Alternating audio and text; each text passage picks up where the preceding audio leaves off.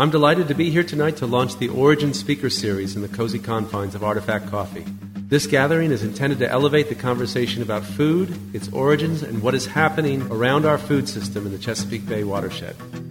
We started our first restaurant, Woodbury Kitchen, with a commitment to local sourcing and now work closely with more than 60 different farmers and growers throughout the region. We supply our 4 restaurants and our canning and butchery operations with meat, eggs, grains, fish, shellfish, cooking oil, cheeses, and produce, literally everything we need to feed our guests. The hope is that this series will shine a light on the work that farmers and producers are doing in our area.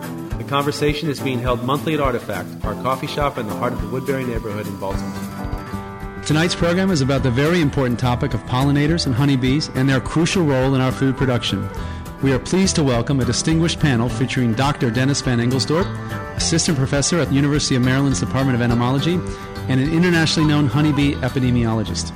David C. Heisler, farmer and owner of the Comus Market in Comus, Maryland, and Jack Leonard, a landscape architect, beekeeper, and assistant professor at Morgan State University's Landscape Architecture program. Now I'd like to turn the program over to Dana Slater, the producer of the Origin Speaker Series. So tonight we have a great lineup of really experts in bees, pollinators, this whole world of landscape architect, what we do in our backyards, what we're doing to the native plant world, how we sort of look at what we're doing with our food sources, and so forth and so on. So, to start with Jack Leonard right here is the landscape architect. He's got a master's degree in landscape architecture, and he's completing a program in environmental studies. He's also an assistant professor of landscape architecture at Morgan State University School of Architecture and Planning, with a focus on urban sustainability. Jack is also a master gardener and a beekeeper. Dr. Dennis Van Engelsdorp is an assistant professor at the University of Maryland's Department of Entomology and an internationally known honeybee epidemiologist. He told me to just say he's the honeybee guy. So his bio goes on for about 3 pages here. But I'm going to say that. He's the honeybee guy. In the middle, we have our farmer, our expert on biodiversity. David Heisler was born in the shadow of Sugarloaf Mountain. Comus Market is in Comus, Maryland, a beautiful part of northern Montgomery County that I had never been to, and had a lucky day, spent a great day with David. Loved seeing his operation. Grew up on a dairy farm. And I'm just going to read a quote of David's, which kind of sums up, I think, his personality. He feels very connected to the land in this beautiful, beautiful corner of Maryland, living such a close proximity to one of the fastest growing suburban regions in the U.S. One of his main goals is biodiversity and landscape conservation. With this in mind, I plant my crops and choose my farming methods to favor biodiversity. Raising honeybees is one part of that. And I'll tell you, one thing David said to me when I met him was, he said, I'm not a beekeeper, I'm a bee haver, which I loved. As the sole grower on David's farm, David's priority is producing extremely high quality pumpkins and squashes, which we'll be eating tonight. Depending on the season, Comus Market offers cider, apples, honey, jellies, pickles, preserves, and especially pumpkins and squash. So, without further ado, I'm going to turn it over to Spike.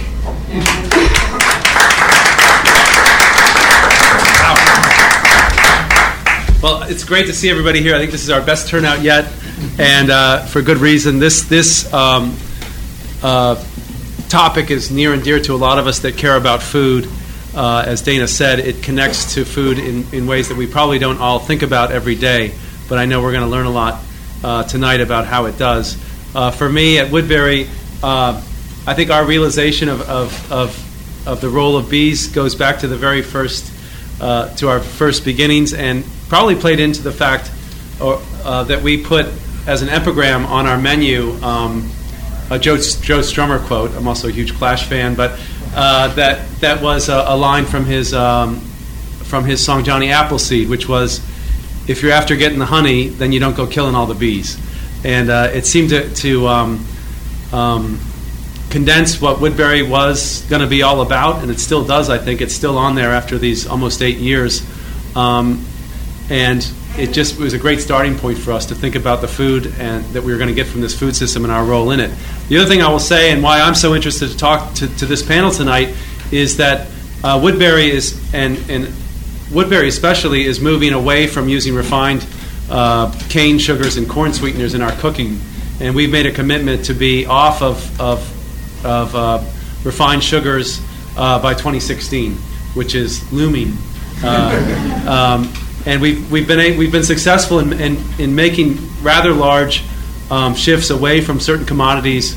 In addition to our intense local sourcing of almost everything else, we've had success moving away from citrus and moving away from non-locally grown and milled flours. And I think the toughest but biggest one that we've made right now is that we are going to have no refined sugars in the restaurant by next year.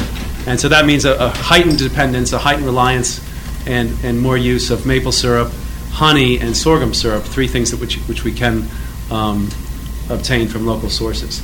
So as a chef and as a restaurant owner who's made these commitments, this is a great interest. We tend to look leap a little bit before we look in these things, but we think that it's the right direction for us and will compel us, as these other choices have, to look a little deeper within our food system. So that being said, I want to welcome our panelists and thank you for being here and taking the time to participate in this conversation. I'm going to kind of direct my first question to Dennis, and if you could, even in some of the conversations I had with some of our guests tonight, I heard some of the frustration of keeping bees and how the colonies will die and perish, and how that is, and that's something that I think a lot of us are aware of when it comes to the state of the honeybee in this country and probably globally. Is the colony collapse disorder is an issue, and I've heard from time to time that it's kind of been solved, but then heard that it's still a problem. And I'd love to get your sense of kind of where we are as the bee guy, as the honeybee guy, with that, and then maybe a broader kind of sense of how this connects into a much larger world of pollinators that we may not be thinking about as much. Okay, great. Thank you for having me. This is really an exciting thing to be part of, so I'm very happy for the invitation, and thanks for coming out. I just want to get a sense, how many beekeepers are in the room? So 3. How many people in the room have never opened a beehive? So the first thing I will say is that I challenge you to find someone who is a beekeeper and open a beehive, because it's one of those life-changing experiences. Because what happens is you open that hive and you've got 40,000 sisters working in collaboration, and the birds are singing, they're making this liquid gold. You have to be in the zen of beekeeping, because if you're agitated, they let you know, and so you have to find that zen. And so it's one of the most miraculous things you can do. And I think right away when you open a hive, you know if you're a beekeeper. They say that. It's in your blood. You stung once, it's in your blood, and you know you're a beekeeper for life. And so I would encourage you to do that. And so it's with that in light that most of us who are beekeepers really have a passion for these amazing creatures. That in 2006, 2007, I was the state apiarist of Pennsylvania, and I got a call from Dave Hackenberg, who's the largest beekeeper in Pennsylvania, and he'd been talking about how his bees were boiling over that October. They were the best bees he'd ever had. And he moved them all down to Florida, as he does every year, and he came back a month later to find that 2,000 of his 3,000 colonies had completely disappeared. If you're ever in a bee yard, you know it has a hum, it has this buzz. And so he talks about getting out of the car or the truck and realizing something was wrong, that it was dead silent, which never happens in a bee yard. And he got on his hands and knees and he looked into the colonies, and there was nothing there. And this was really new. So he called me up in Pennsylvania, and he trucked some bees up, and soon we found out this was happening in many places in California and Florida, the wintering grounds of most of the colonies in the country. And that's when we termed the term CCD, colony collapse disorder. And that was because we didn't know what was going on, we couldn't identify a cause, and it died with very specific symptoms. Now, since then, people have used this term, colony collapse disorder, to describe any dead bee colony, which was not our original intent, but we can't fight that anymore. In a nutshell, we have not seen colony collapse disorder by that case definition for 3 years. We've seen a lot of bees die, though, since then, for the last 10 years. Nearly 50% last year of the colonies in the country died. And having said that, though, the total number of colonies in the country has remained stable or increased. And that's because beekeepers are really good at replacing dead colonies.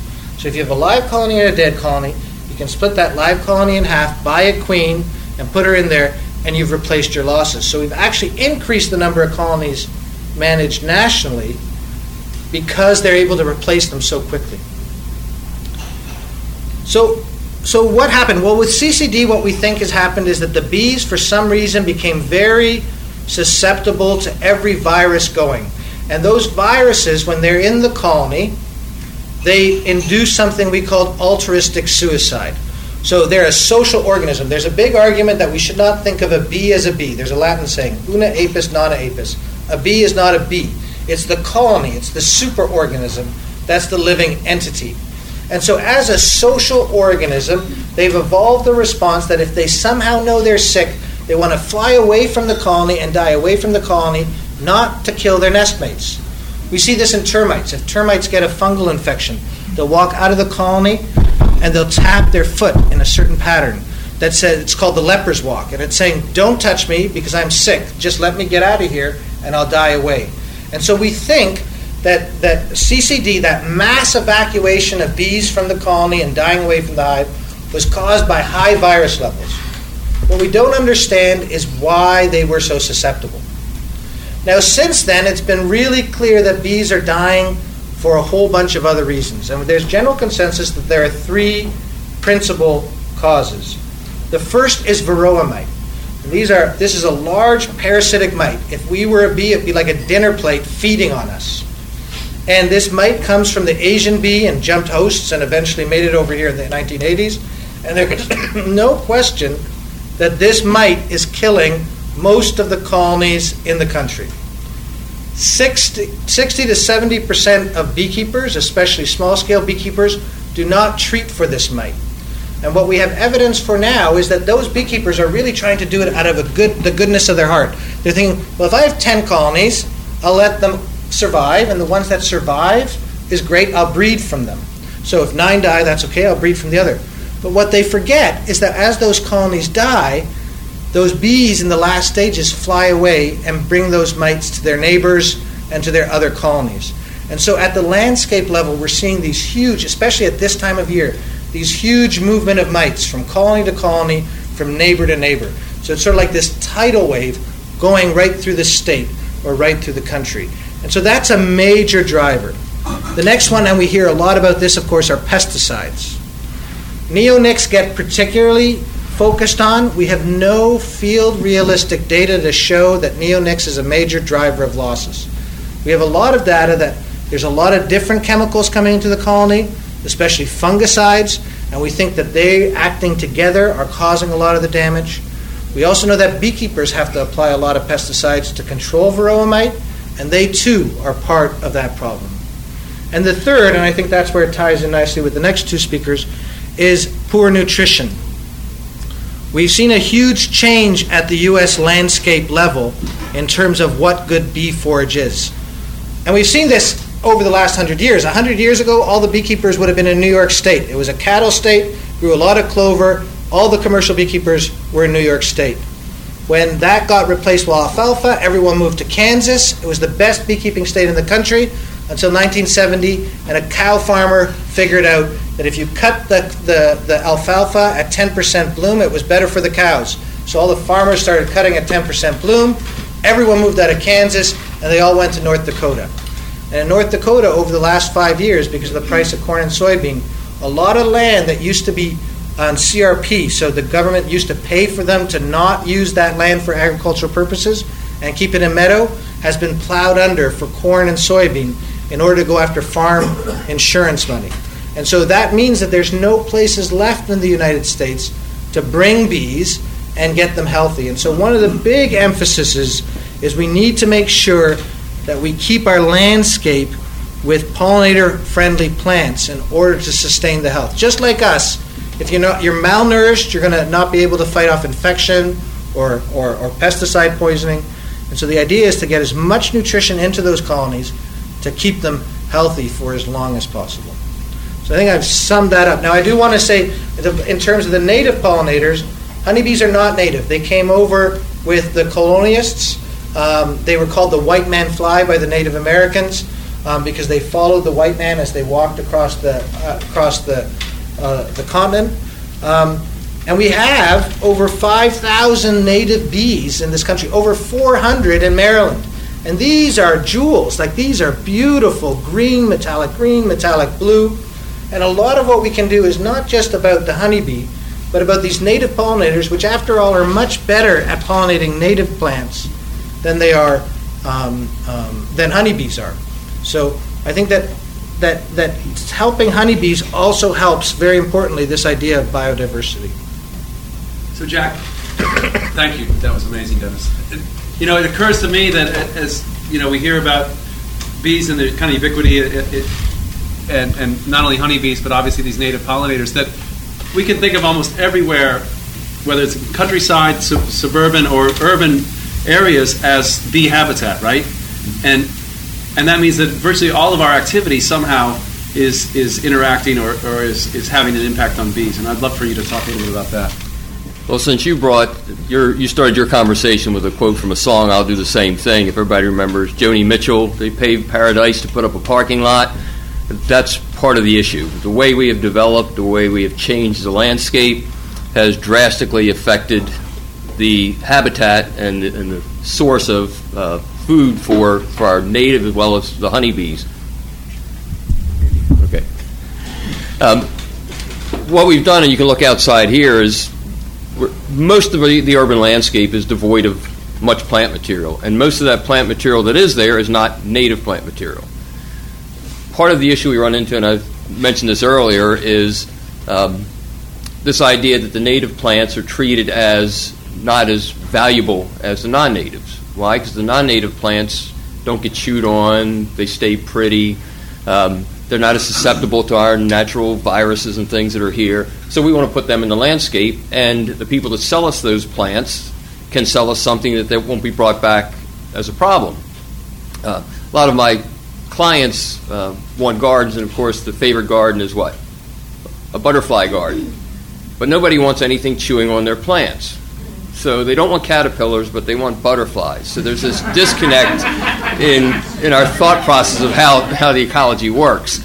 And so what we've done is we've basically replaced our native plants with these non-native plants. One of my favorite authors and a fellow entomologist is Dr. Doug Tallamy out of University of Delaware. He wrote a book called Bringing Nature Home, and it really sunk in with me as a landscape architect that there's such a connection between insect species and certain plants. We assume that if there's a plant out there blooming, that's going to take care of it, but he was saying that specialization is more the norm than the exception, that there's more of these insects and more pollinators are directly related to certain plants than the ability to just be generalist. And so what we've done is we've removed a lot of those plants from the landscape. What I've tried to do is bring those plants back into the landscape, which is sort of easy to do on kind of that suburban rural fringe where everybody has lots of property. Well, how do we do it in the city? We don't think of the city as having a need for pollinators. Because we don't have farms in the city, so why do we care? Well, every plant that has a flower is usually pollinated, your home gardens, and I think, and you correct me if I'm wrong, but the pollinators don't necessarily live in the crop fields in all cases. They are traveling from one place to the other, so by providing habitat in one area, you're actually providing a source of those pollinators for other people that need them. And it also creates the diversity. And we'll hear a little bit more about the farming practices and good farming practices, I guess, as well as bad farming practices. So how do we do that in the landscape? Well, I think the first thing we need to do is start demanding that our landscapes, our landscapers, our sources of plants provide us with more native plants.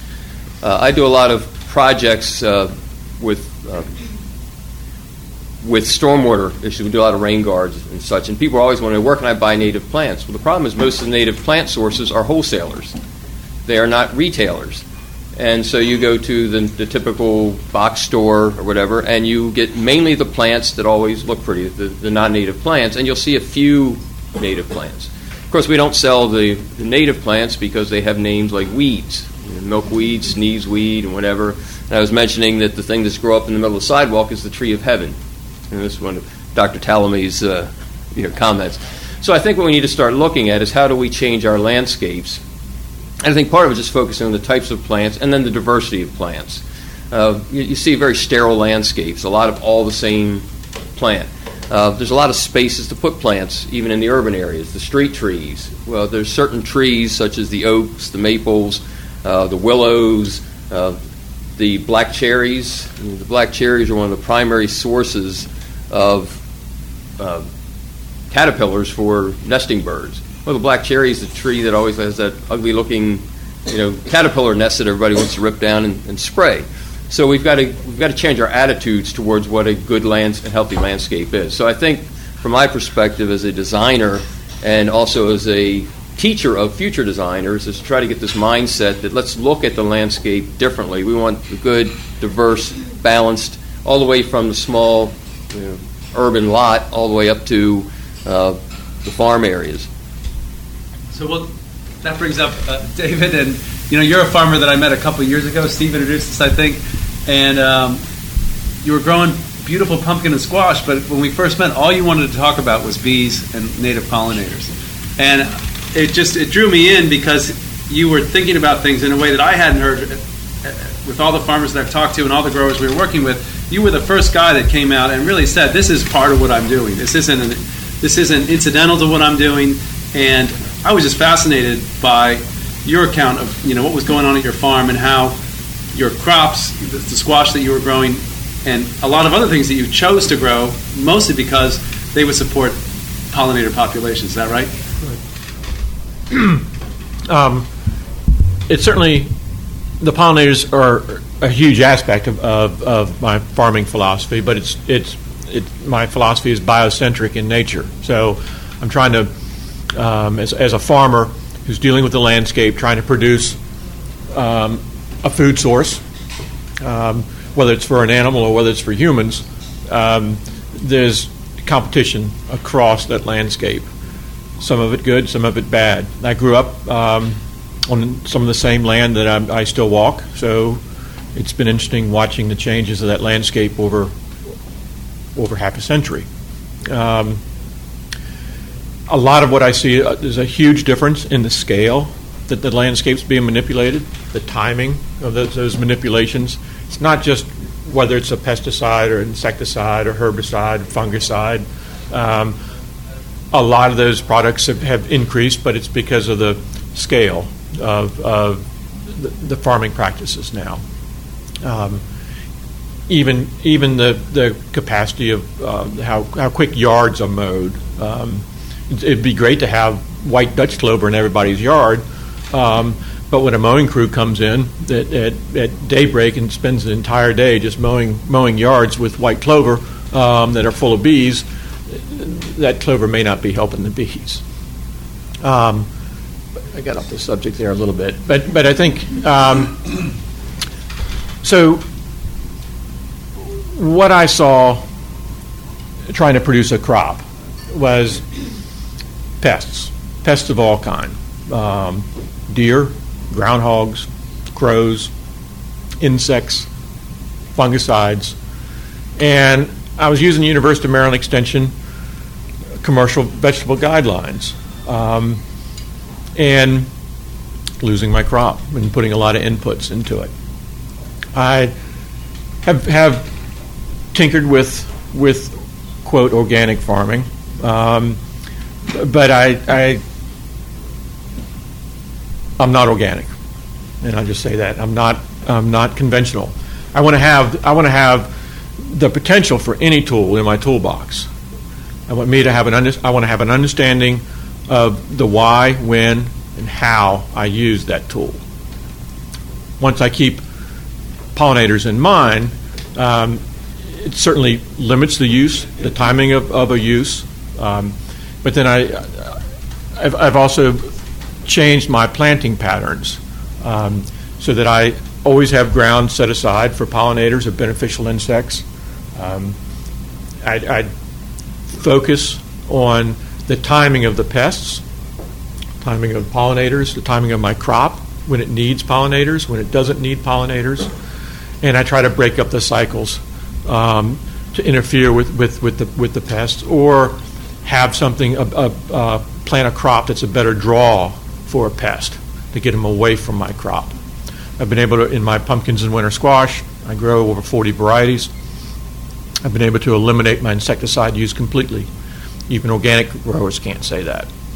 I've been able to reduce my fungicide applications by at least 50%, in some years by 70%, from when I was growing conventionally. I had the benefit as a kid growing up on a dairy farm. We were growing a whole diversity of crops. We were growing all these crops as food sources for our cows to keep them healthy, to produce milk, and that broke the landscape up. So there was wheat, there was corn, there was alfalfa, there was clover, there was barley, pasture fields. In my area of Montgomery County, we had over 400 dairy farms when I was growing up. We have, I think, 5 now. What's taken over? If it has not development, then it's the commodity crop growers, and they get beat up a lot in the press because of their use of pesticides. But I'm rotating my pumpkin fields in an area that is predominantly farmed by these commodity crop guys, and yet I can do it in a way that keeps a sustainable and increasing number of pollinators in and around the farms where I grow my pumpkins. It's not that particular farming practices. It's just not giving the space and the understanding to allow biodiversity to come in. So people always ask me, how many acres do I grow? I don't look at it as acreage. I look at it as a footprint. So it's not just a 20-acre field of pumpkins. It's all the border areas. It's the fence rows. It's the pond. It's the wood edges. All of those areas I can do just minor manipulations with a minimal amount of labor, a minimal amount of cost, and know that it'll support the biodiversity that I want. It's a huge, what I found once I started off managing for pollinators and for pest mammals like deer, over the years I've gotten to see the beneficial predatory insects that come in and use that habitat. I do think there's a symbiotic relationship across the board when it comes to biodiversity. Humans have a tendency to see just the negative. You get bit by an insect and you swell up. It hurts. But is there some benefit that you don't see to your immune system? Certainly, you build up immunity to bee stings. Or maybe it turns you into a beekeeper. Yeah, that's right. Which would be a benefit. Wow. Well, before I think we've got I don't know how you guys are feeling. I'm feeling like I've already had my mind blown a little bit. But I guess before we open it up, I would love to look down the road a little bit. Like I said, I'm trying to make this commitment to use only local sources of sweetness for our cooking at Woodbury. Am I crazy to do that? Is there a what does it look like going forward with especially with honey from our landscape, from our as a local product, and what can we do? I think to ensure that we have sources of honey, in the future. So yeah, that's the good question. I mean, we say that there are 3 things everyone can do to help the bees. One is become a beekeeper, and I've already sort of done that, and so I encourage you to try that. Given that it's not for everyone, the next one is to buy local honey. Local honey is the most ethical sweetener, as it takes the least amount of carbon to get to your table. And so it's clearly the most ethical in terms of carbon footprint. It's a great resource, and it's also a resource that people both in the rural and the urban area can do. We always joke we help manage the beehives at the White House, And the first time the commercial beekeepers were going to go visit this White House, they were sort of chuckling because they were saying, "Look at that, Obama." Because, commercial beekeepers are all really conservative, so they don't really like Obama anyway. But they were chuckling because here he had 7 or 8 honey supers, and usually a beekeeper has 2 or 3 honey supers. And they say, "Oh, look, he doesn't know what he's doing." And then they got in there and opened it up, and it was chock full. And that's because often in the city center, there are a lot of lindens and there are a lot of trees that are really good nectar producers, and there are no other bees around. So he's had state dinners serving White House honey. So he did really well. So that's what's great about honey too, is it can come from anywhere, and I think that's exciting. But I think that we've all hit on this point, is that the most important thing we can do is to make sure there is forage there, not just for the honeybees, but also those native bees. And for me, my sort of pivot point was when CCD first broke. I was asked to give a talk in the Champagne region in France, and I had half a day off, and I'm in the Champagne region of France. You know what I wanted to do, right? And the beekeeper of that group insisted that I go and visit World War I cemeteries, and I'm thinking, what? And I'm trying every trick I know to say I'd rather go to the Champagne caves, It didn't work. And he brought me out, and what you have to know about World War I cemeteries in Europe is that I think the word is interned. The people who are interned in that cemetery, the government whose people are interned there, control that cemetery. So they manage it by the culturally acceptable practices of that country. So you go to the French cemetery, and it's perfectly flat, perfectly green, and nothing is there. It's dead. And then you go half a kilometer later, and there's the British cemetery, and you have a couple of poppies or whatever growing in front of the tombs, and you have a couple bees. And then you go to the German cemetery, where there's no acceptable use of herbicide, and so even though the lawn is cut, it has dozens of species of flowering plants, and it was alive, and it was immediately across the road from the French cemetery, which makes you think that our idea of this perfectly mown flat green lawn is actually just a legacy of our colonial past. It's a disgusting legacy of this sense of privilege, because they're the only people who could afford it. And really, these are green deserts. And so if we change, you remember give a hoot, don't pollute? Do you remember how you'd never think about throwing things out of your window in your car anymore? And so we need a cultural mind shift to say that it is not acceptable to have these vast expanses of basically parking lots of grass, because there's nothing there. They don't do anything. We need to get away from that cultural mindset and start planning in much more interesting and valuable and culturally important ways. And I think that that's the hope, is where we start that movement of making it unacceptable to have large lawns. Make meadows, not lawns, I think is the message. Yeah, I agree with that. And I think the comment earlier about clover, I remember when I was younger, when you bought grass seed, it had clover seed in it. Clover is a nitrogen fixer, so it's actually good for the lawn. And now what we do is we put this artificial material down with very shallow root systems that really does not much of anything, compacts the soil, so all the ground-dwelling bees really don't have any place to live. We're running over it. We're closing up their sources.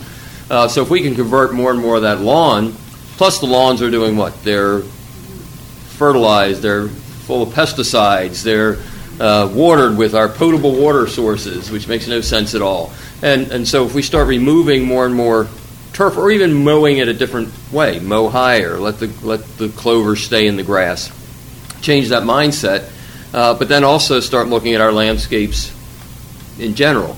I was involved last year, because we're starting to get some emphasis at the federal level. The president had put out for this pollinator initiative, and I was representing, as part of American Society of Landscape Architects, kind of the design part of the landscape, and we were putting together recommendations on what we can do starting at the federal level, because the federal government controls an awful lot of land. How do they put policies in place to start promoting healthier habitats, maybe along federal highways, in federal parks, in anything that's owned by the federal government, instead of traditional practices? How can we start putting them in? Some of those were actually started to be implemented. I think a lot of them are more policy than law at this point. But I think we're seeing a shift. I think the idea, even though the honeybees are only a small piece of it, the honeybees is what we see, and the honeybees produce something that we all like, which is honey. So we all get concerned when we start losing honeybees. We're not really sure, I think, how many bumblebees are out there, whether we're losing them at the same rate, whether all these small bees are being lost at the same rate. They're like the canary in the coal mine, I guess, that they're the indicator something's going on.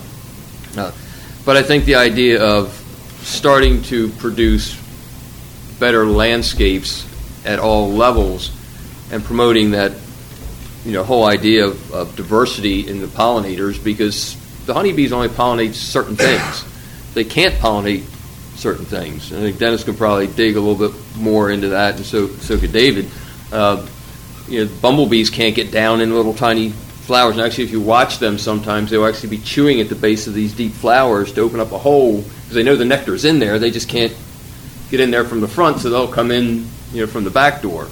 So when we start losing these small species that we don't even know around, the things that we swat, the sweat bees and things, they're very specialized in what they do. They can get down in those little tiny flowers. Well, if the flower disappears or the bee disappears, in essence, they both disappear.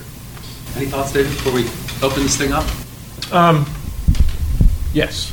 I thought so. Native bees are certainly, for the most part, very specific, and they're all different types and sizes, and basically what they go to, what they feed on, and what they help reproduce has everything to do with the length of their tongue.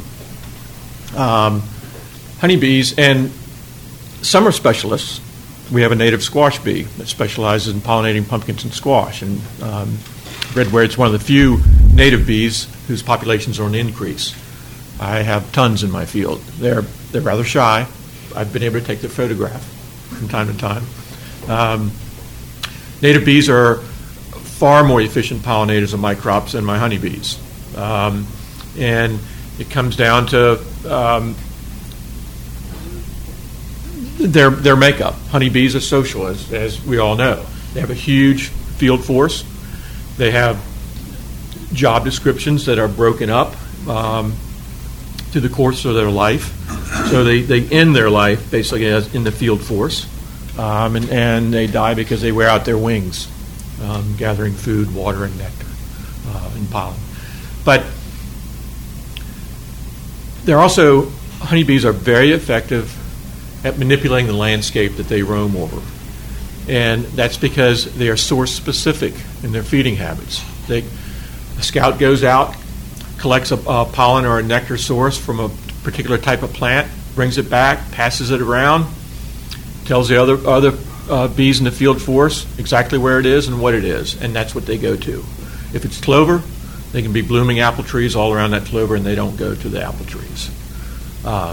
So what they do is they concentrate on individual species and are very adept. I think they've evolved to increase the populations of certain species dramatically, so they benefit the following year and the following year. They have the ability to store up food. So if it's cold and wet and damp on an August morning and my pumpkins are blooming and need to be pollinated, they don't have to go out in the rain or the damp or the cool. They can stay in the hive with all their buds and eat pollen and honey. Have a great breakfast. Native pollinators don't have that ability. So at first light, regardless of the weather, they're out in my pumpkins pollinating. The second thing is pumpkins are most viable first thing in the morning. Pumpkins and squashes are native to the Americas. So they didn't evolve with honeybees. They evolved with native bees. So when I first lost my honeybees to mites back around 1990, that's when I decided that I didn't know what would happen with the honeybees, but I knew we must have native bees that pollinate pumpkins and squash. And my dilemma was trying to think of how can I manage my fields and my overall landscape to keep a population of native pollinators at the levels I need to be able to plant an entire field of pumpkins. Well, I split the difference. I plant my fields, if it's an actual, say, 20-acre field, its proportions are 70-30. 70%, I lay it out. I have a 70-foot swath that pumpkins go in, a 30-foot swath that some secondary plant goes in. It's not a cash crop. It's something that I want to have 3 positive reasons for planting. Pollinators are a big one, so it needs to bloom. If it produces, say, buckwheat, if it produces a seed that birds feed on through the winter, that's fine with me. That's a positive. If it benefits the soil, that's a positive. If it chokes out some obnoxious annual grasses, that's a positive. Once I started applying that philosophy to different aspects of my through my growing season, I started to see exponential benefits through the course of the growing season. I certainly didn't realize that I would see such an increase in the number of beneficial predatory insects that would allow me to completely cut out insecticide sprays. That was a great surprise, but it also took a bit of tolerance on my part and a bit of risk taking. I had an IPM scout that would come and scout my fields and recommend when I should spray and what I should spray. And IPM scouts do that for producers to limit the amount of pesticides they use and do it only on a timely basis. Well, there were times where when stink bugs first came out several years ago, and were terribly bad, my IPM scout came out and he said, "David, you're probably going to have to spray insecticide for the stink bugs. They suck and pierce through the thin skin of the developing pumpkins, deform the growth." Well, I had my fields laid out 70-30, 70-30, which I found out later were the divine proportions Leonardo da Vinci came up with. But I'm out in my fields every day for hours at a time. During the growing season, I'm walking and observing and taking notes, and that's what I've done for pretty much all my life. Even if I didn't write down the notes, I mentally took notes. Well, there were stink bugs out there, but they were in the buckwheat. The buckwheat, I had planted my buckwheat in a timing with my pumpkins, so that when my pumpkins were blooming and setting fruit, the buckwheat was going to be more succulent to the deer that wanted to come into the field at night. Minimize the damage to the pumpkins, which minimized disease pressure. I've been able to reduce my sprays.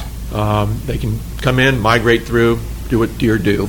I was tired of sitting around trying to figure out ways to get rid of them or kill them. And at any rate, the stink bugs were in the buckwheat. It was succulent, and that's where they were. I didn't spray. I didn't take the recommendations of my IPM scout, which wasn't the first time. The last thing I'm going to do if my pumpkins are blooming, I'm not spraying an insecticide on them. I'll lose my crop before I do that. So as it turned out, I didn't spray. I didn't have a problem with stink bugs in my pumpkins. Wow. So when I heard this was the topic, sort of like Spike's introduction, any stuff that I had read was like absolute doomsday about the state of bees. So we heard some touching on it. How separate from the notion of creating landscapes that are more friendly to bees, should I be feeling optimistic or pessimistic about sort of the state of where we are for bees in this area and in our country? The fact is that 5% of the beekeepers in the country own 95% of the 2.6 million colonies. And we are not worried about honeybees going extinct. We're worried about those commercial beekeepers going extinct. And that's because these are the guys who move their colonies. Whether this is sustainable or not is sort of indifferent. They're the last nomadic farmers in the country. And so they start the year in California to pollinate the almonds, which requires over half of the colonies in the country. So everyone who has any sort of numbers of bees moves to California, and they're getting $165, $175 a hive for that 1 month pollination event. But then they start spraying pesticides, so they have to move them out. And so those colonies, so an East Coast operation comes then to Florida, does some melons, goes to New York, does apples, Maine to do blueberries, Massachusetts cranberries, Eastern Shore to do cucumbers or thing. These guys are the ones who cannot afford to lose 50% of their colonies every year and stay in business. So there are a lot of guys there who are making money, but there's an awful lot of them who are just hanging on. And a lot of the work we're doing in our lab is trying to figure out, well, what's the difference between the guys making it and the guys not making it. And so I think that as an industry that relies on a movable pollination force, there is trouble in that agricultural system. We also know that 2 or 3 species of bumblebees have gone extinct, probably because of the introduction of bumblebees from Europe to pollinate in greenhouses and a disease they have. And we don't have a good idea of what's happening to these thousands of other native bees. So I don't think we could do this job if we thought there was no hope. Certainly we have to stem this 50% or more loss per year. That's just not, there's something seriously wrong with that system. Certainly I think that beekeepers in Maryland specifically have to do a better job controlling mites, and a lot of people have been very laissez-faire about that, in a good, nice way, but I think are causing a lot of damage. And so, yes, hopeful, and I think that that there's a movement now, I think that's starting, that a lot of people have been trying to get elevated in the public consciousness that has resulted from it, so that's good. But certainly there are things that need to be identified and changed. And part of that is certainly how we use the landscape. Part of that is how we use pesticides, whether we use that prophylactically or in response. And I think that's the system you're advocating, is you use it when you need it, not just because you have it. And I think that's part of the solution too. And then just wise, smart action to disease levels. I'd like to kind of add on to that I also think that there's more positives than negatives, primarily because of what's happening here tonight. There's more awareness and there's more concern, which starts that kind of groundswell.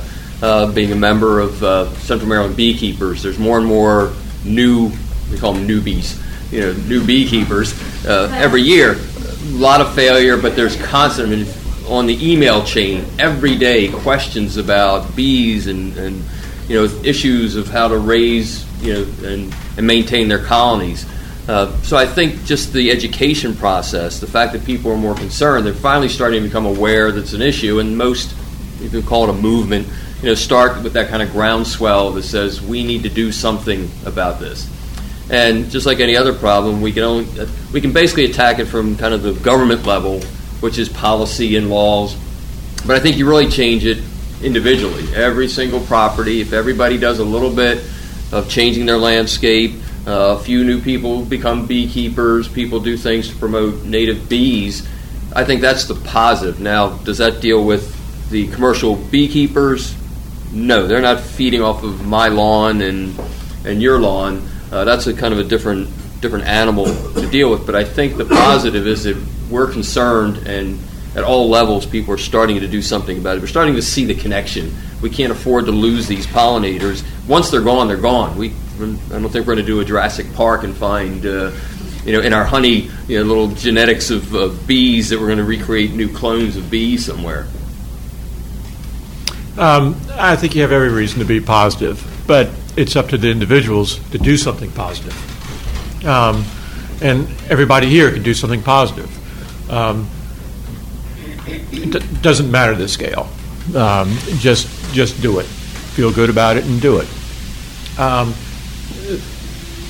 There's a couple other elements. I think it was briefly touched on. There's an invertebrate conservation group that's promoting roadside pollinator habitat. And at first blush, that sounds great.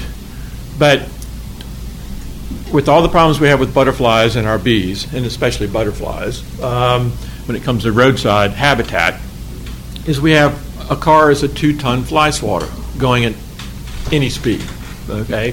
And butterflies are just kind of limping across the road at windshield level. My own experience is from driving my backcountry roads.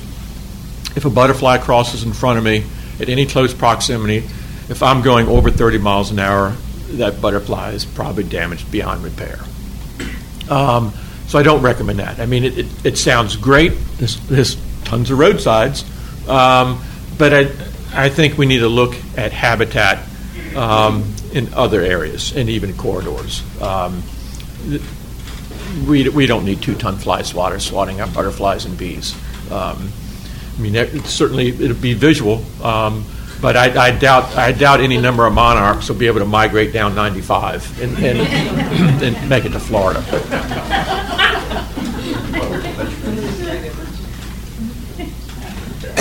If I could bring it way down to a totally local level, if you could give 2 plants that you would plant in your backyard that would be good native species for birds and bees, if you could give me perimeters, something that the deer like to eat that would keep them on the perimeter as much as possible and allow whatever's more on the interior to grow up. And if you could tell me how to get my bees through the month of March without dying. I've lost all of them for the last 3 years, every March. So, you want to start, Jack? If you could do that, that'd be great. Well, I don't know if I could pick 2 plants. There's certain plants that kind of went out of favor that I'm really promoting back again. That are native plants that are kind of midsummer shrubs. Things like Itea, Virginia sweetspire is a great plant. Clethra is a good pollinator plant. And are these trees? Are these bushes? These are shrubs. Shrubs. Trees, of course, the big promotion of trees, if you want the most biodiversity, are oaks. If you can plant oaks, now if you have a small property, an oak is probably not the thing you want to plant. Lindens are great. The basswood is the native linden, is a great pollinator tree that blooms. I guess it's one of the latest bloomers or pollen's nectar sources for bees. And they're not overly large. They're kind of a mid-sized tree. As far as perennials and things, milkweeds are probably one of the best plants because that's also the monarch butterfly host. But it's also a longer bloomer. Things like if you like butterflies, you've got the Chilonia glabra turtleheads, which are the host of the Baltimore checker spot plant. So there's a good source. If you go on, I think it's the U.S. Fish and Wildlife Service. It's called Native Plants for the Chesapeake Bay region. It's not in print anymore, but you can get the PDF of it online, and it has all the native plants that would normally have been in the... Now, the Chesapeake Bay region goes from Cooperstown, New York, all the way down into Virginia, but it's basically native plants, and within that you'll have all kinds of specifications of, does it like wet, does it like sun, does it like shade, how big does it get? So it allows you to make that selection. I don't think there's 1 or 2 plants, because some of these plants will support multiple species, and in reality it's your landscape, so it has to be something that you want in your landscape. I don't know if that answered your question, but I think... That helps. So how about the dread month of March? So I'll just add to that, and I think you're right, there's not 2 plants, but what you want is continuous bloom from spring to fall. And so right now, asters are, so you want asters late fall, goldenrod just passed, so you want goldenrod a little bit earlier. Early spring, you have holly, you have lots of different things. So you want to look at succession planting, because these don't look pretty all year. So you want to just do succession planting so you have something in bloom all year round. I think that's key when you're choosing those. In terms, did you treat for varroa mite, and what did you treat with? We did not. Well, that's your problem. And that's exactly when they start dying, is March. Either late summer so you or early have March. To treat you have to treat. You have to have a mite management plan in place for responsible beekeeping. Now, there are organic products you can use, organic acids, like formic acid. Ants, it's Formic-A, so ants produce formic acid. And actually, sometimes you'll watch a blue jay pick up ants and preen its feathers because it's getting rid of mites using formic acid. And so they also have essential oils. So I'm not advocating hard chemicals necessarily, but you need to have a mite strategy in place. You would not expect your dogs not to get mange if you didn't treat them for ticks and flies or fleas. And so it's exactly the same. It's just not responsible not to treat for mites. So I thought they starved to death. No, I'm pretty sure this would, and also, I mean, the mites that disturbs them, so they're eating more. So it could be that, like a lot of people say starvation, but then you should have just fed them more. Right. And so that's, if you're losing them consistently and you're not treating for mites, that's the first thing you have to tackle. Well, what did you see when you opened up the hive, the dead hive? They were all tucked in. They were totally tucked into each In the cells, comb, empty cells? in the cells, and Was it was still capped honey above them? No. Was that totally They empty? probably starved. They starved. Yeah, but Yeah, I agree. But why? The other thing is, you need to make sure they have adequate stores. I want to have at least 60 pounds of honey in my hives when they go into the winter, and you get just by picking up, you can get some idea by picking up the back. Right. And certainly, an empty hive feels empty. The other thing would be, look at what was the population of the cluster when they died. A dwindling population because of mites and issues because of the mites. That's the time of year. The other side, what I've seen is that once a population gets to a certain point, and they want, by late winter, they want to fire up a brood chamber. Once they fire up that brood chamber, they have to keep it at 92 degrees, regardless of the weather outside. And they basically kill themselves trying to heat that small area of brood. They just overwork themselves. And you can see they'll be wet and slimy from just basically sweating and then freezing. But can you feed them in the winter? dry sugar candy. Yeah, Bonded. Emergency, yeah. I think the other point you just made is moisture. And I think in a lot of cases you may be sealing up the hive too much. They need that moisture needs to be able to get out. You don't want them to get cold. We have debates all the time. I have screen bottom boards. Leave them on all winter. Leave a little bit of a gap at the top so that the air can get through. They actually did very well this past winter, as cold as it was. Mm-hmm. You're trying to keep drafts out, but let air get through. As we say, you talk to 3 beekeepers, you get 12 answers of what the because the bees don't listen to us. I have a question. We were listening to a talk show a few months ago about the bees on the radio, and they said another phenomena is that for whatever reason, it seems that when a colony loses a queen, it's not making a new queen. And I've had that happen a couple times in the past couple of years. But midsummer, I just realized that there's no new brood for whatever reason. There's no queen, but it's there's like 50,000 bees in there, and I just can't understand why they're not creating a new queen. So we conduct this national survey every year, and that's where the loss numbers come from. And the number one cause of mortality as reported by commercial beekeepers is queen failure. And so where before we used to have queens that would last easily 2 years, now the average queen is lasting 6 months. And so that's an open question. Now there are a couple of possible reasons. One is that when a queen first emerges, she mates in her first 2 weeks of life with 16 drones, and she stores all that sperm in a sac, the spermatheca. And if she's had any stress at all or chemical exposure, she's not able to maintain that sperm alive, and so that sperm dies, and so she's laying duds basically. And so the other one is that if there are high virus levels, the way that the colony sneezes is to replace the queen. But if there's not sufficient strength in that colony to replace the queen, so we think that that's another driver. So yeah, we've seen really high levels of queen replacement where they're not getting replaced, so queen supersedure. And it's not clear why it is. But again, those 3 drivers, we think the viruses associated with the mites will come to play. We think that nutrition could come to play, but probably also pesticides may come into there, that the colony is so stressed that somehow that process is not replacing. But it's a hot topic right now. Right. So one of the things that I read was that some people say, well, you should be requeening your colonies every year. Absolutely. And I talked to like my bee mentor, and he said, well, I never requeen. So I don't know what the right answer is. Certainly, you are not a commercial beekeeper in business today if you do not replace your queens once, maybe twice a year. So I can say that for commercial beekeepers.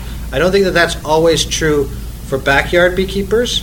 I do think, though, that we know from these survey responses that people who report replacing their queens once a year lose significantly fewer colonies than those who don't. So that's epidemiological based on about 20,000 responses.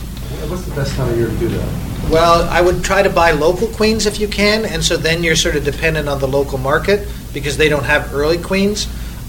So I would midsummer if you can get them. You can do it in spring. That's easier to find the old queen and replace them, and then you have some too. So it's not a simple answer. It depends on how many colonies you have, what queens you want to introduce.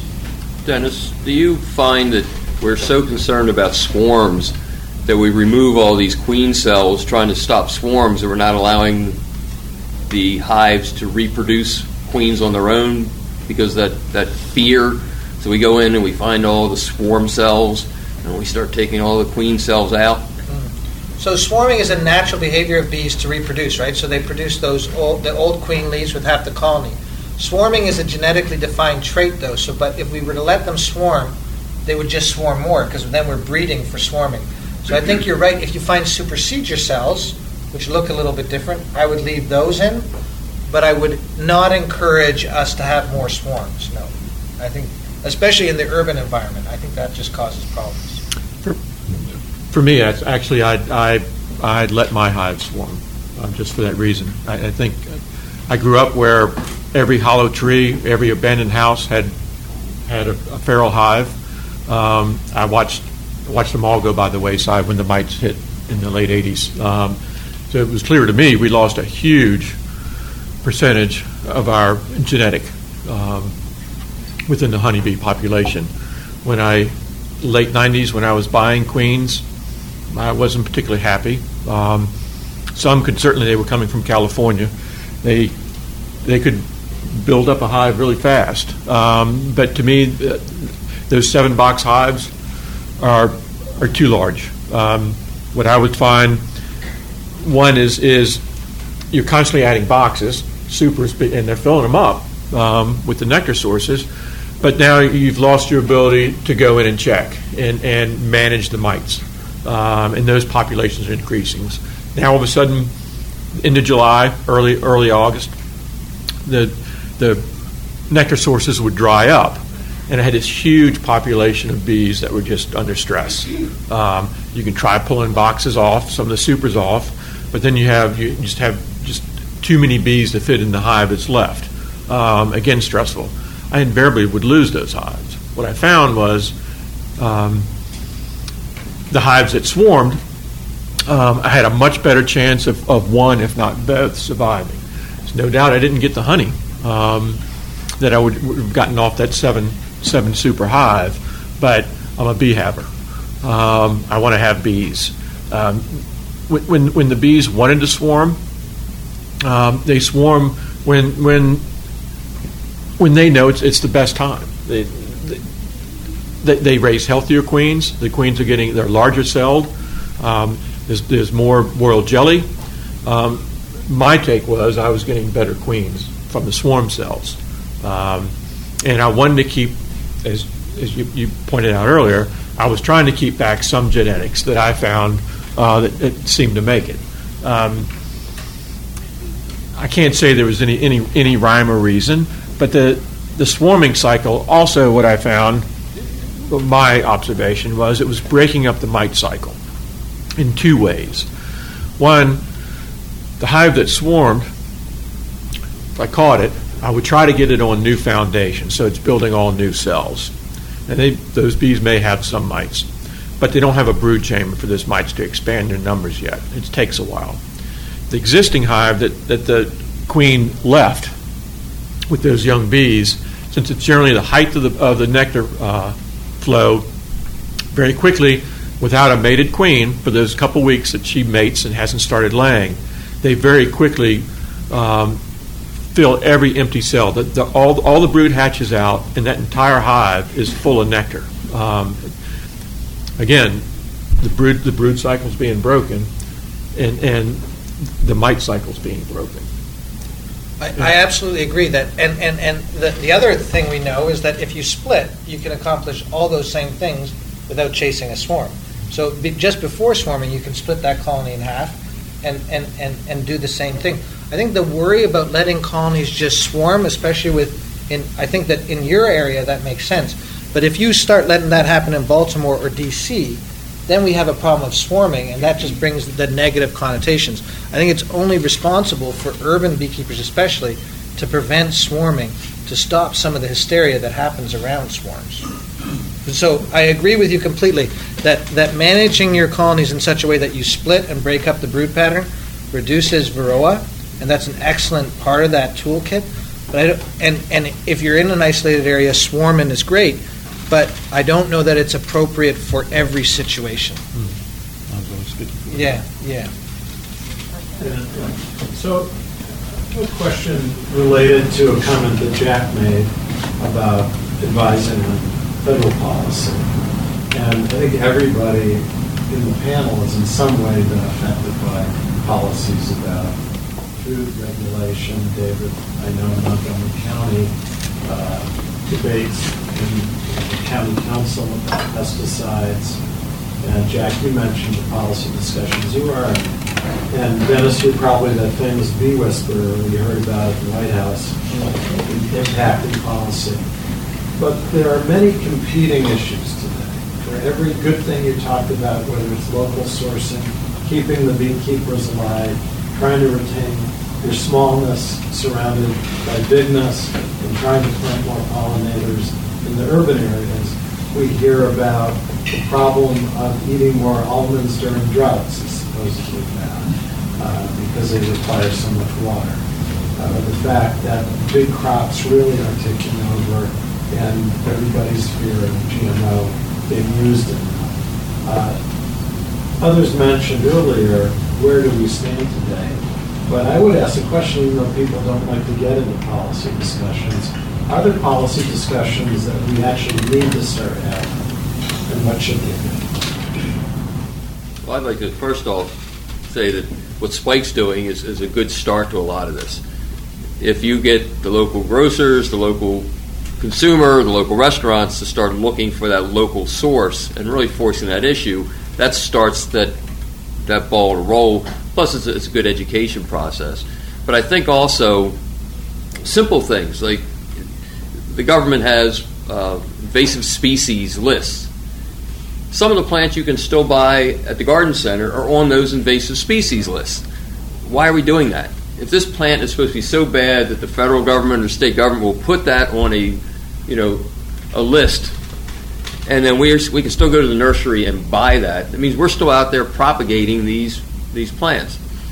So I think just the idea of trying to make policy and common sense work together, I think would be a good thing. But I think even just at the local government level, the landscape manuals that the county uses or the city uses to force the issue of native plants. I know in Baltimore County, if you want to plant anything on county property, it better be an oak or it better be a different kind of oak.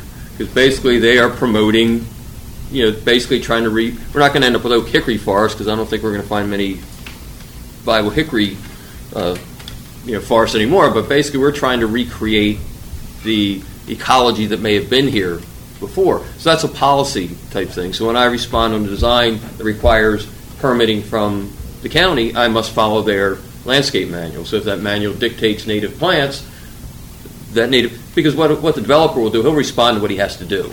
He wants to get the thing built, he wants to get that property sold, so he's more than willing to plant native plants just to get the project moving.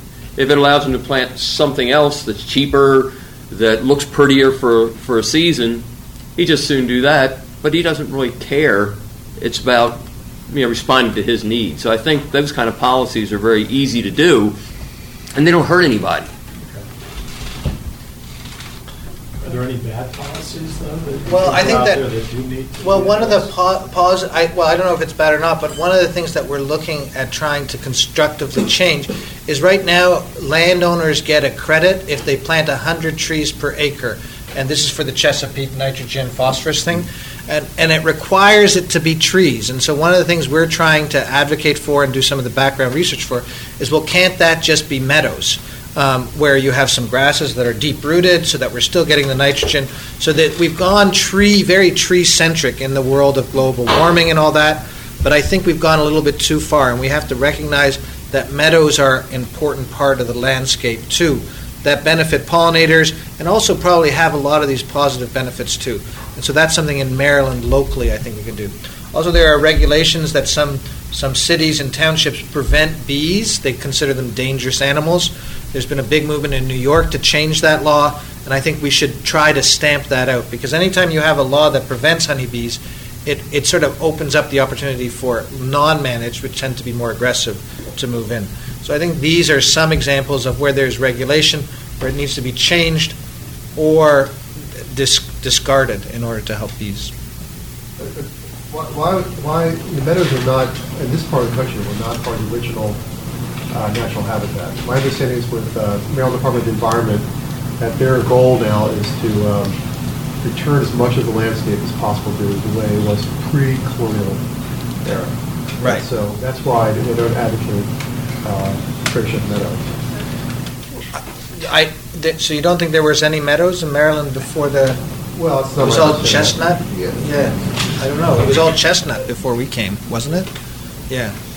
So I don't know. I think that there is. I mean, certainly we have the diversity here to suggest that there were meadow-feeding wildlife and bees. So that's interesting. I've not heard that there was exclusively forest. So it's a good point. I don't know. I'd have to look that up. I could go into that a little bit. My take of our landscape, certainly my landscape. There were definitely meadows. We may well have been the majority of forested ground, but the Native Americans were active farmers in many of the lowland bottoms for creeks in my area. We find the artifacts. Not so much now that we're no-tilling, just about all the ground, but when it was plowed, you could walk out and find artifacts. I have many, even when it goes back as far as being a Clovis point. We had beavers, and I've watched as the beavers have returned in the past 50 years. They come in and build up a dam along a creek. If it's in a forested area, it opens that area up. It may last several years, may last 10, but it eventually gets abandoned. When that dam rots and breaks away, all that silt is held back, and it immediately grows up into a small meadow. And I suspect that's one of the things the Native Americans would move into then to plant. You'd have certainly nutrient-rich soil. And they're trying to grow corn, pumpkins, and beans.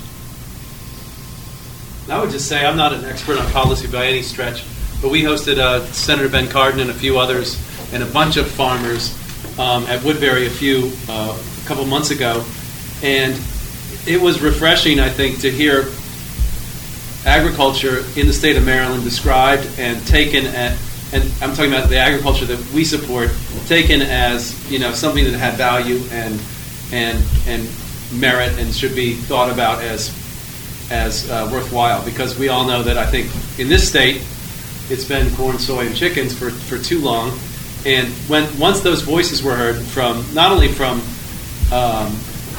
growers of organic produce, but also we had oyster growers represented, and they were an incredibly articulate voice for what they thought needed to happen in this state. I don't think beekeepers were represented, but I think we need to understand, and what we're hearing is how all of these things are so interconnected within this food system for sure and beyond. I think the first step is for us to start advocating on behalf of these things and get to the people that can make a difference. Again, I'm no expert on policy, but I saw firsthand, because I know from that meeting, Cardin's gone on and helped our oyster growers, for one, get past some of the roadblocks that were inhibiting their growth in our part of the Chesapeake Bay. First step is being an advocate like these guys clearly can be for these practices.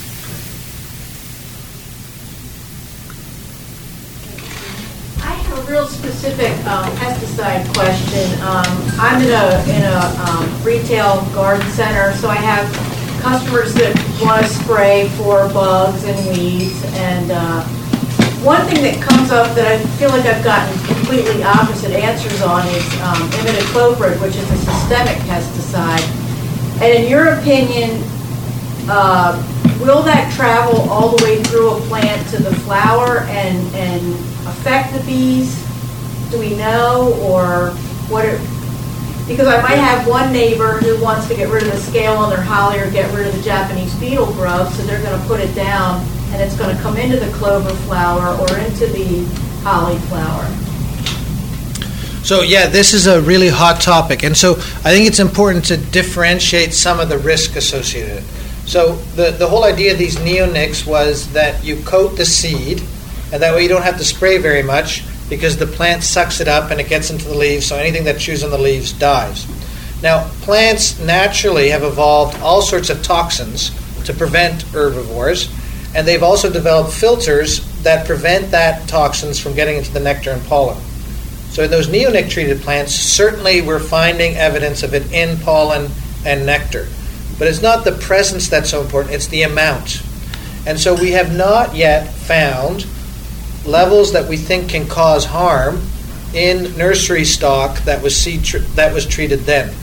However, some people will root drench, and this was a big case of that in Oregon, where they root drenched a basswood tree, and as a result, hundreds of thousands of bumblebees were dead in this Target parking lot the next day. And that was to prevent aphids from pooping on people's cars.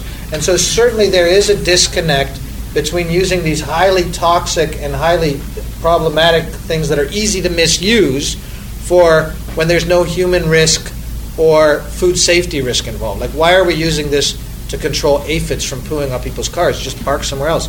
So that seems a disconnect. At the same time, though, I think that the neonics, in some cases, I think it's overused. Like right now, you can't buy corn that isn't treated unless you ordered a year before. So there's a disconnect there that we're using way too much of this. But as a tool, in the toolbox, when you have a problem, it's probably a lot better than some of the other pesticides, because the other pesticides would kill. We've had bee kills of 50. One guy lost 50,000 colonies one year from a product that neonics replaced.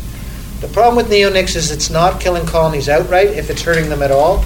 It's a sublethal effect, and so it's very hard to monitor. I will say, though, that neonics are probably having I don't think that there's any credible evidence to show that neonics having a dramatic effect at the colony level. However, it's probably hurting native bees much more seriously. And that's because a colony of bees can lose 30% of its workforce and still survive. Where if you hit out a queen bumblebee, you've lost that whole generation. Or these solitary bees, you've lost a generation. So I think the neonic story is more harmful for the natives than for the honeybees.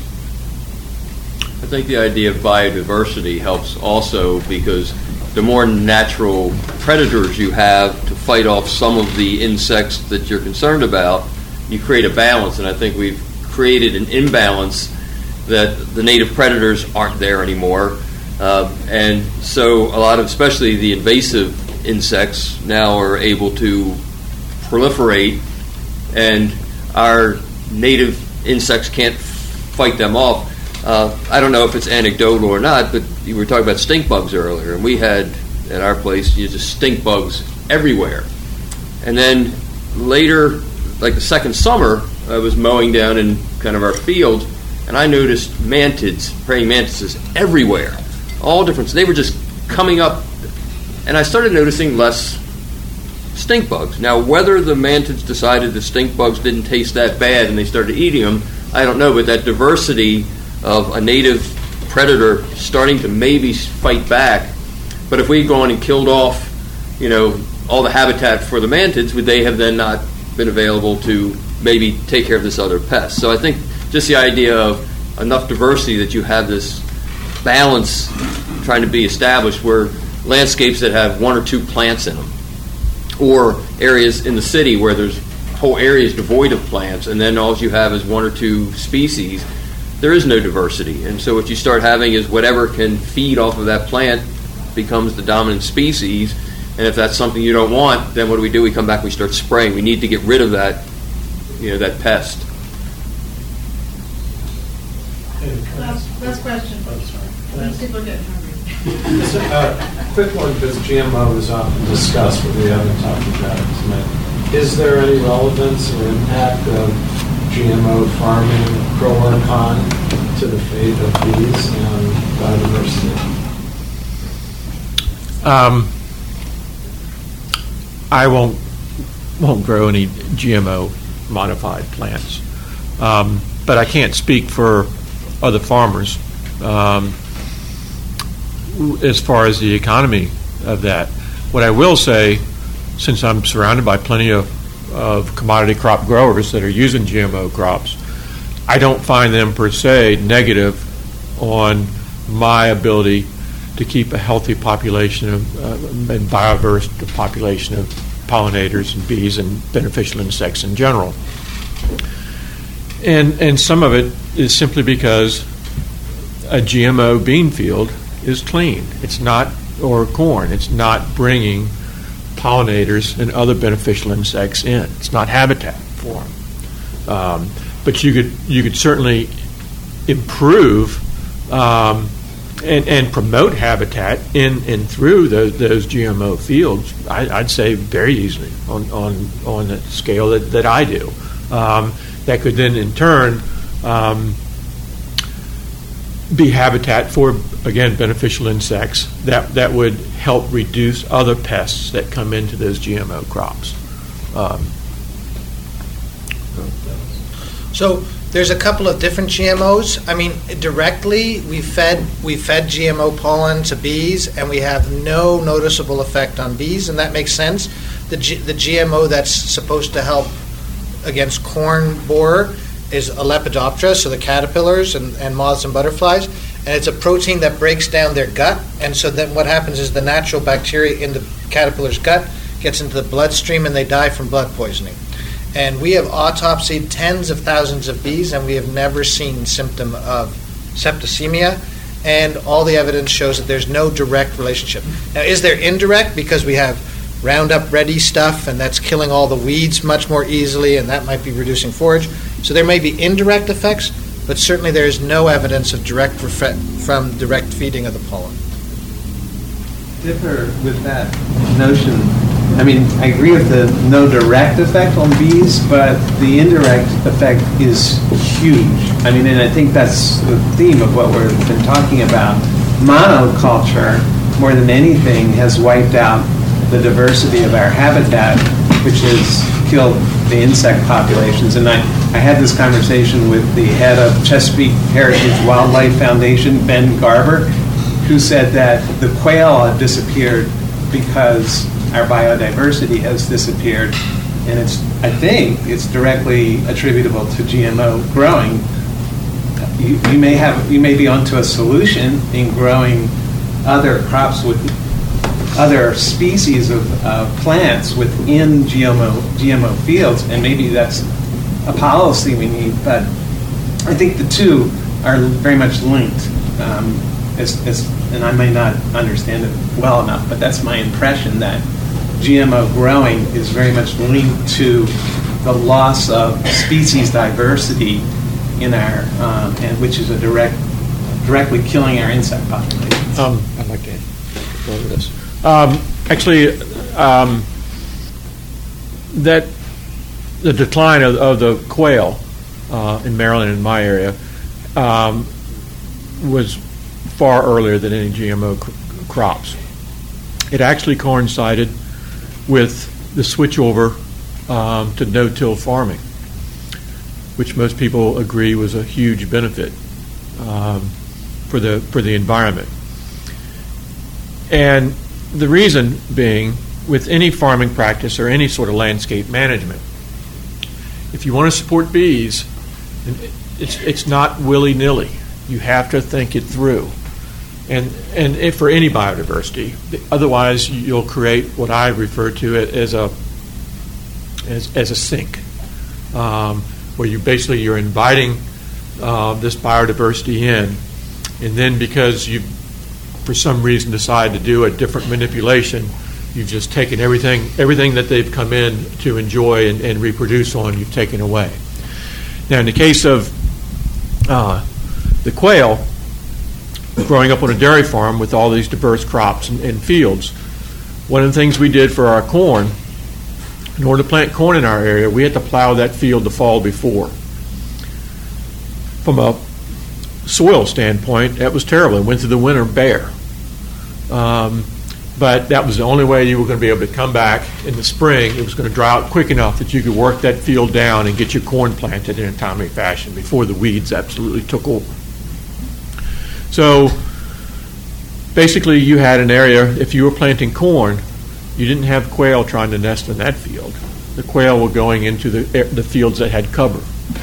But now we switch over to no-till farming, and every field now has a cover crop. You're going in to covered fields that are prime nesting habitat for quail, and now doing your manipulations to plant your corn. I've heard some people say, oh, it was the chemicals.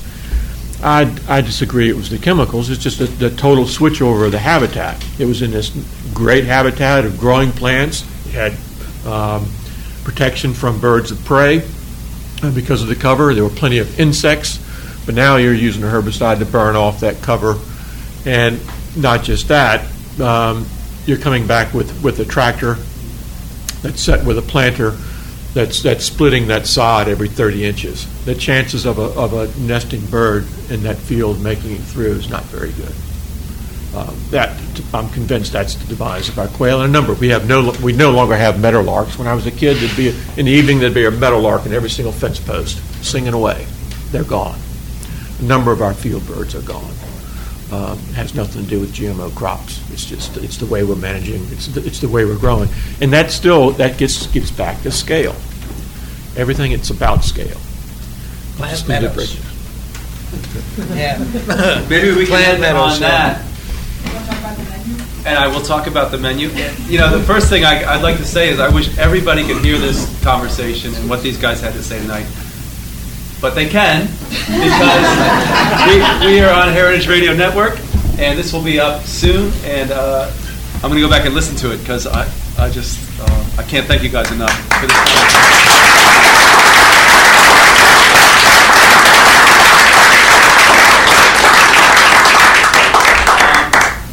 And that said, we do have a great little meal plan for everybody. There's honey all the way through it. It won't be that sweet, but we have the centerpiece is a beautiful ham sandwich that we made with Parts and Labor ham, some Hawks Hill cheddar, lettuce from, gosh, I should know this. And bread that we baked over Woodbury Kitchen, honey mustard made with the honey that you brought. Well, Karen brought, and our mustard from our good friend Heinz Tomei. We also have a spoon bread made with local corn and a little more honey and some squash. We have a couple salads and some honey glazed carrots, and all topped off with some honey pie. Really? So, honey pie? Honey pie. Wow.